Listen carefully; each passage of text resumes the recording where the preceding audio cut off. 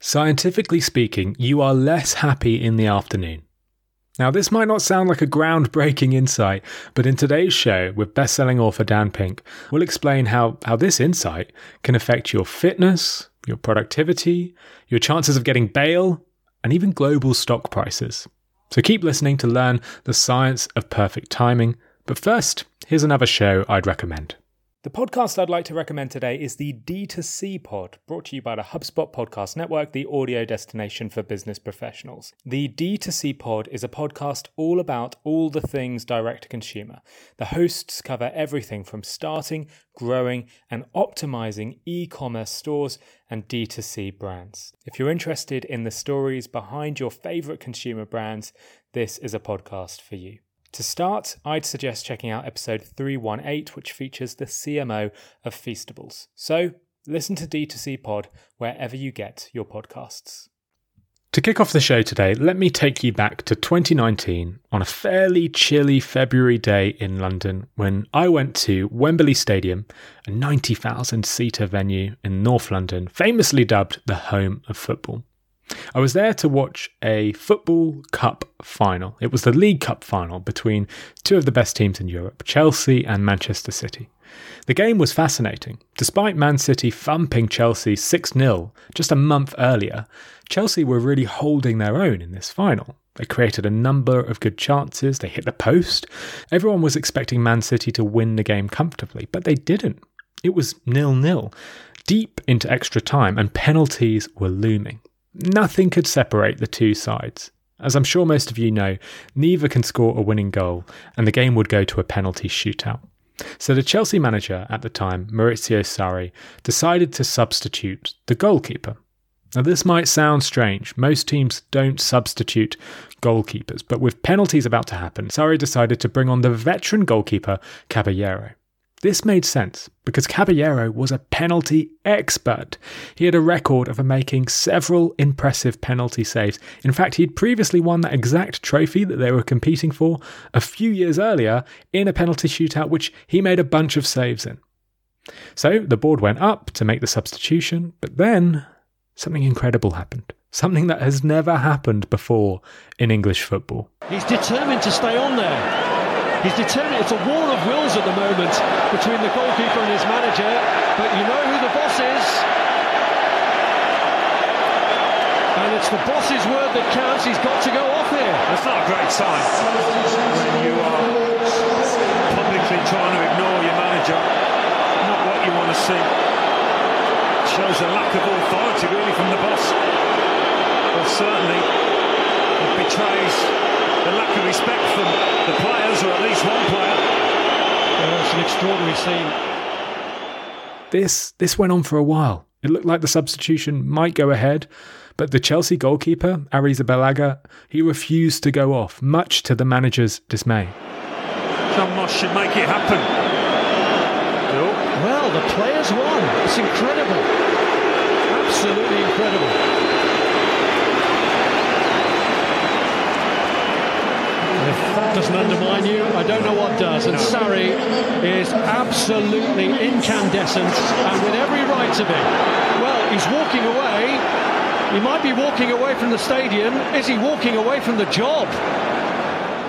Honestly, this was incredible to watch. And the reason I share it is because it's quite easily the worst decision I've ever seen a sports person make.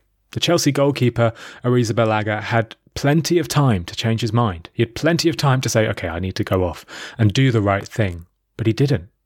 And this one decision, well, it essentially ruined his career. Arrizabalaga was the world's most expensive goalkeeper. Young and up and coming, he looked set to be Chelsea's number one for years and years to come. But after refusing to come off, he was really quite dismal in the penalty shootout. He failed to make a really simple save in the shootout that would have kept Chelsea in the game, and Chelsea went on to lose. Arguably, they would have won if the goalkeeper had agreed to come off and that penalty expert goalkeeper had come on. After the game, he was dropped from the squad, fined and forced to publicly apologise. Despite a few brief spells in the team, the world's most expensive goalkeeper has never consistently played for Chelsea again. And he's also struggled to secure a move elsewhere, partly because of these rebellious tendencies. So why? did Kepa make such a bad decision? Obviously, there's lots of factors that come into this, but one genuine factor, one that I hadn't considered until making this episode, was the time of day. See, the game was played in late afternoon, kicking off at 4:30. This is kind of unusual for a final. Most finals are played in the evening. By the time extra time had come around, it was going on 6 p.m.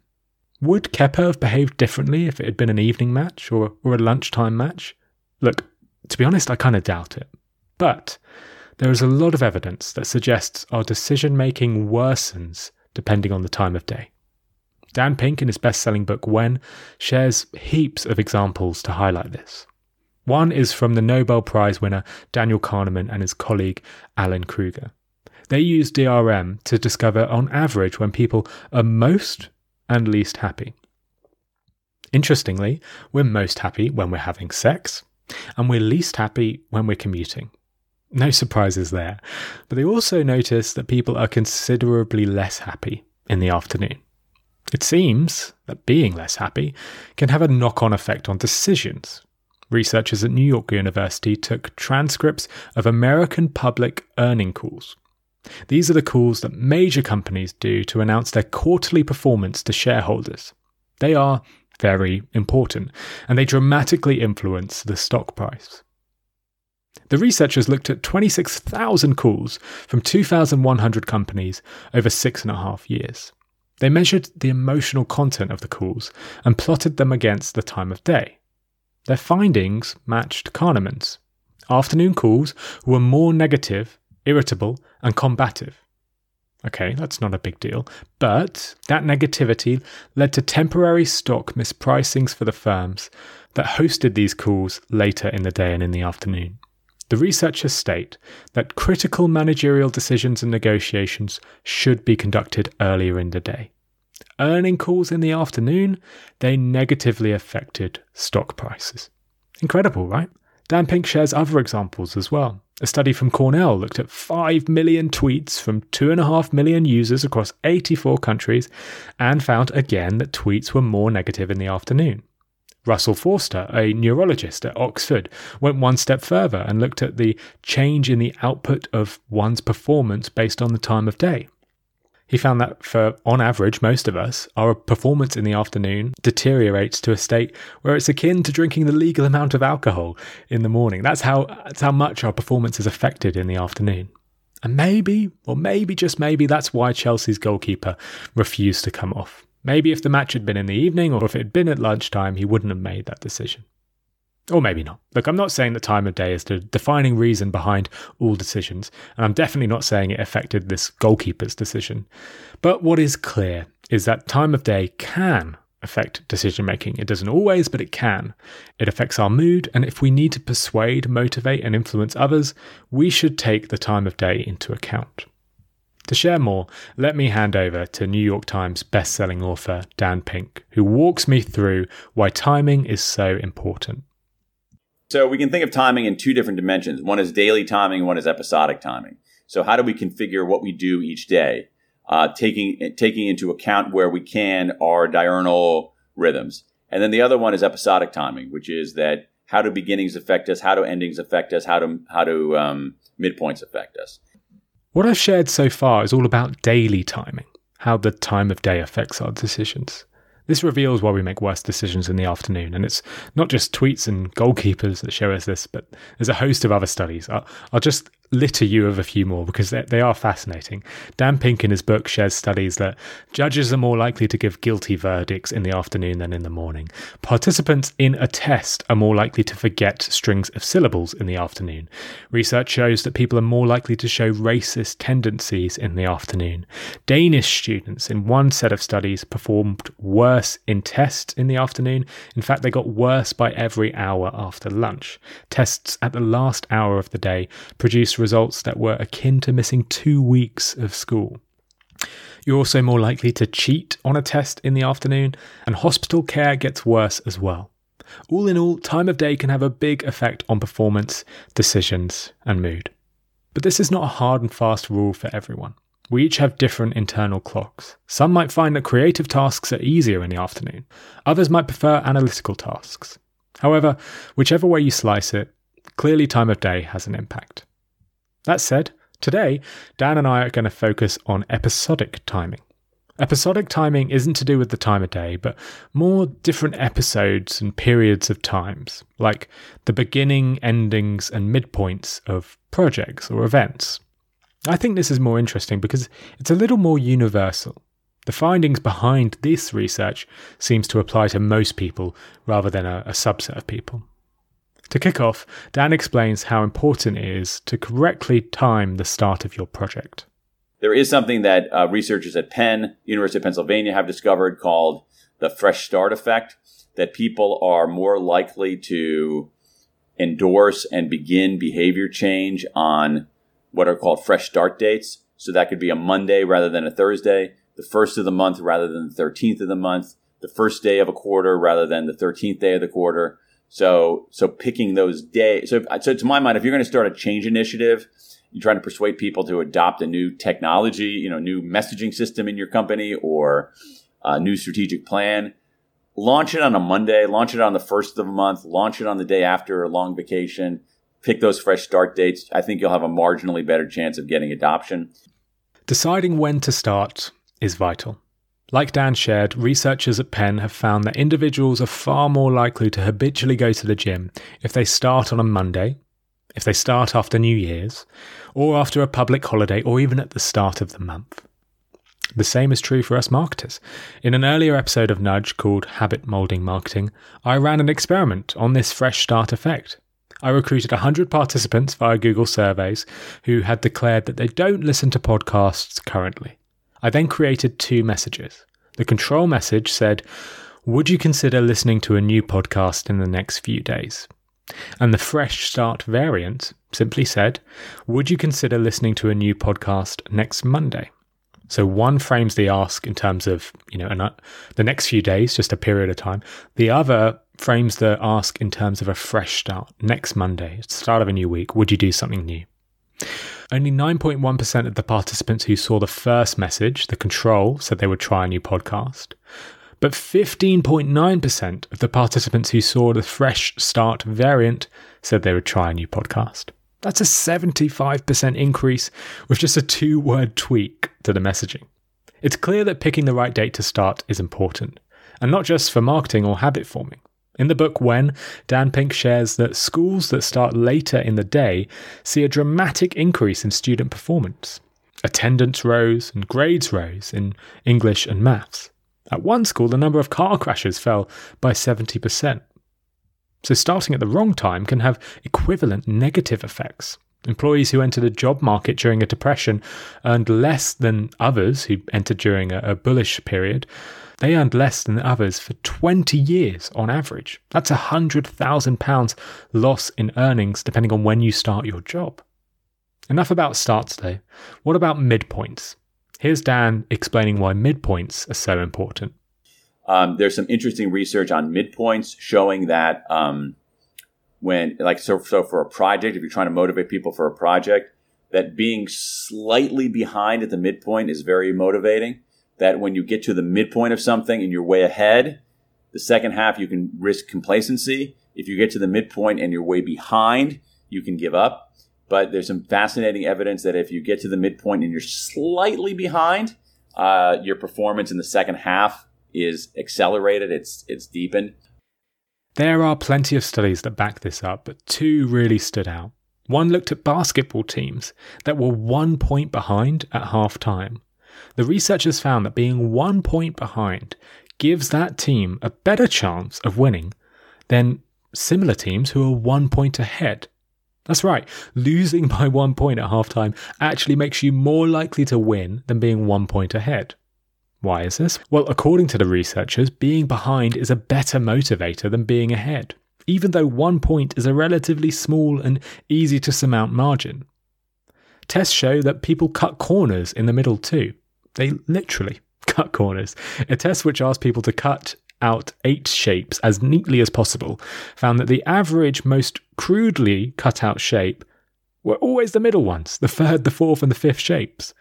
The start shapes, the ending shapes, they are okay, but people rushed in the middle. Okay, so what about endings? How do they affect us? Well, Dan tells me that endings can make you more likely to run a marathon. Find out why after this quick 60-second break. Finding a service solution that helps you better connect with customers and keep them happy can feel impossible. It's like trying to remember the name of someone you've just met at a networking event. I've made this mistake before, introducing a colleague to my new friend Dan, only to find out his name was actually Ian. Being personal with your customers is important, but keeping on top of all that information can be very hard. That's where HubSpot's all-new Service Hub comes in. It brings service and success together on one powerful platform for the first time ever. It's got an AI-powered help desk and an AI-powered chatbot that handles frontline tickets fast. Plus, it comes with a customer success workspace that helps reps anticipate customer needs. Plus, it never forgets a first name. All of that can help you scale support and drive retention and revenue. That means better service and happier customers at every stage of the journey. Visit HubSpot.com/service to do more for your customers today. Okay, back to the show. Here's Dan explaining how endings affect us. There's some fascinating research about how endings affect us, how endings can be persuasive.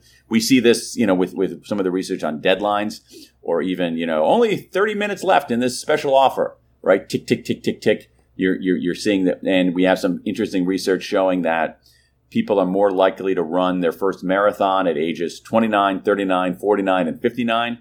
For no logical reason except that the odometer is going to click to a 0 before long, and so they want to do something before then. There's other evidence in marketing showing that giving people less time to do something, a shorter fuse, can sometimes get them to act more quickly. So if you have there's a famous study of gift cards where you give people a gift card, that people who have only 3 weeks to use a gift card are much more likely to use it than people who have a full 2 months, that people who had more time to do something did it less because that ending was less salient. Like Dan said, marathon signups for those in an age ending in 9, like 29, 39, 49, 59, they are significantly higher. In fact, you are 48% more likely to sign up to your first marathon if you're on one of those ages. I think that's pretty exciting, but unfortunately it's not all good. Death certificates show that suicide rates are much higher for those with a 9 ending age. And data from Ashley Madison, the website that enables extramarital affairs, found that people are more likely to cheat on their partner if they have a 9 ending age. Like Dan said, though, deadlines are important as well. A deadline too far in the future can make gift vouchers worthless, but no deadline can be even worse. One study with a bank that was supporting non-profits found that loan applications increased by 24% when the applicants were given a deadline compared to open-ended applications. So if you've got a job posting, stick a deadline on it, and that'll actually increase the number of applicants you get. Now, I'll just finish by adding a bit more on endings. It turns out that if we know an ending is coming, it changes our perception. In fact, knowing a meal is coming to an end makes it taste nicer. In tests where participants are given chocolates but don't know how many chocolates they're going to be given, when they're told this is your last chocolate rather than this is your next chocolate, they rate it as the best tasting chocolate, that last one, 64% of the time. When you're told this is your last chocolate and you eat it and you rate it, you say it as the best tasting 64% of the time, even when the chocolates otherwise are considered equal by other participants who don't eat them last. I guess it's sort of no wonder why desserts taste so good, right? When we know it's the last thing we're eating, we enjoy it more. So remind people when something is coming to an end, as it will force them to pay attention. Now, we've covered a lot here. Ultimately, timing is important. But what about the conclusion? How should we use this knowledge to improve our own performance and improve our happiness? I asked Dan. So I think the big takeaway here is, obviously knowing the research, but also more broadly, just recognizing that, we are temporal creatures.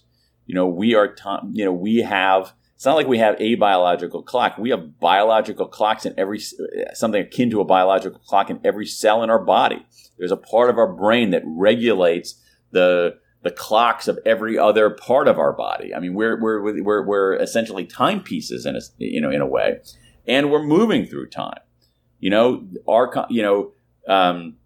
Yesterday is in the past. Tomorrow's in the future. Whoa, that's kind of freaky, right? And so if we're just conscious that we're temporal creatures moving through time, we can be intentional about the when of our decisions and our actions in a way that can redound to our benefit. For me, the takeaway is simple. Don't assume that timing has a negligible impact. It doesn't. It has a big impact. And when you're planning a project, making a crucial decision, or attempting to build a habit, consider when you'll start it. Because timing affects our perception of all sorts of things. I'll leave you with my favourite study on timing. In Dan's book, When, he cites a study that tried to determine what made people like their boss. Was it the amount of one-to-ones they had? Was it the amount of positive feedback they got? Was it the amount of support they received, or even the salary bumps they were given? Nope.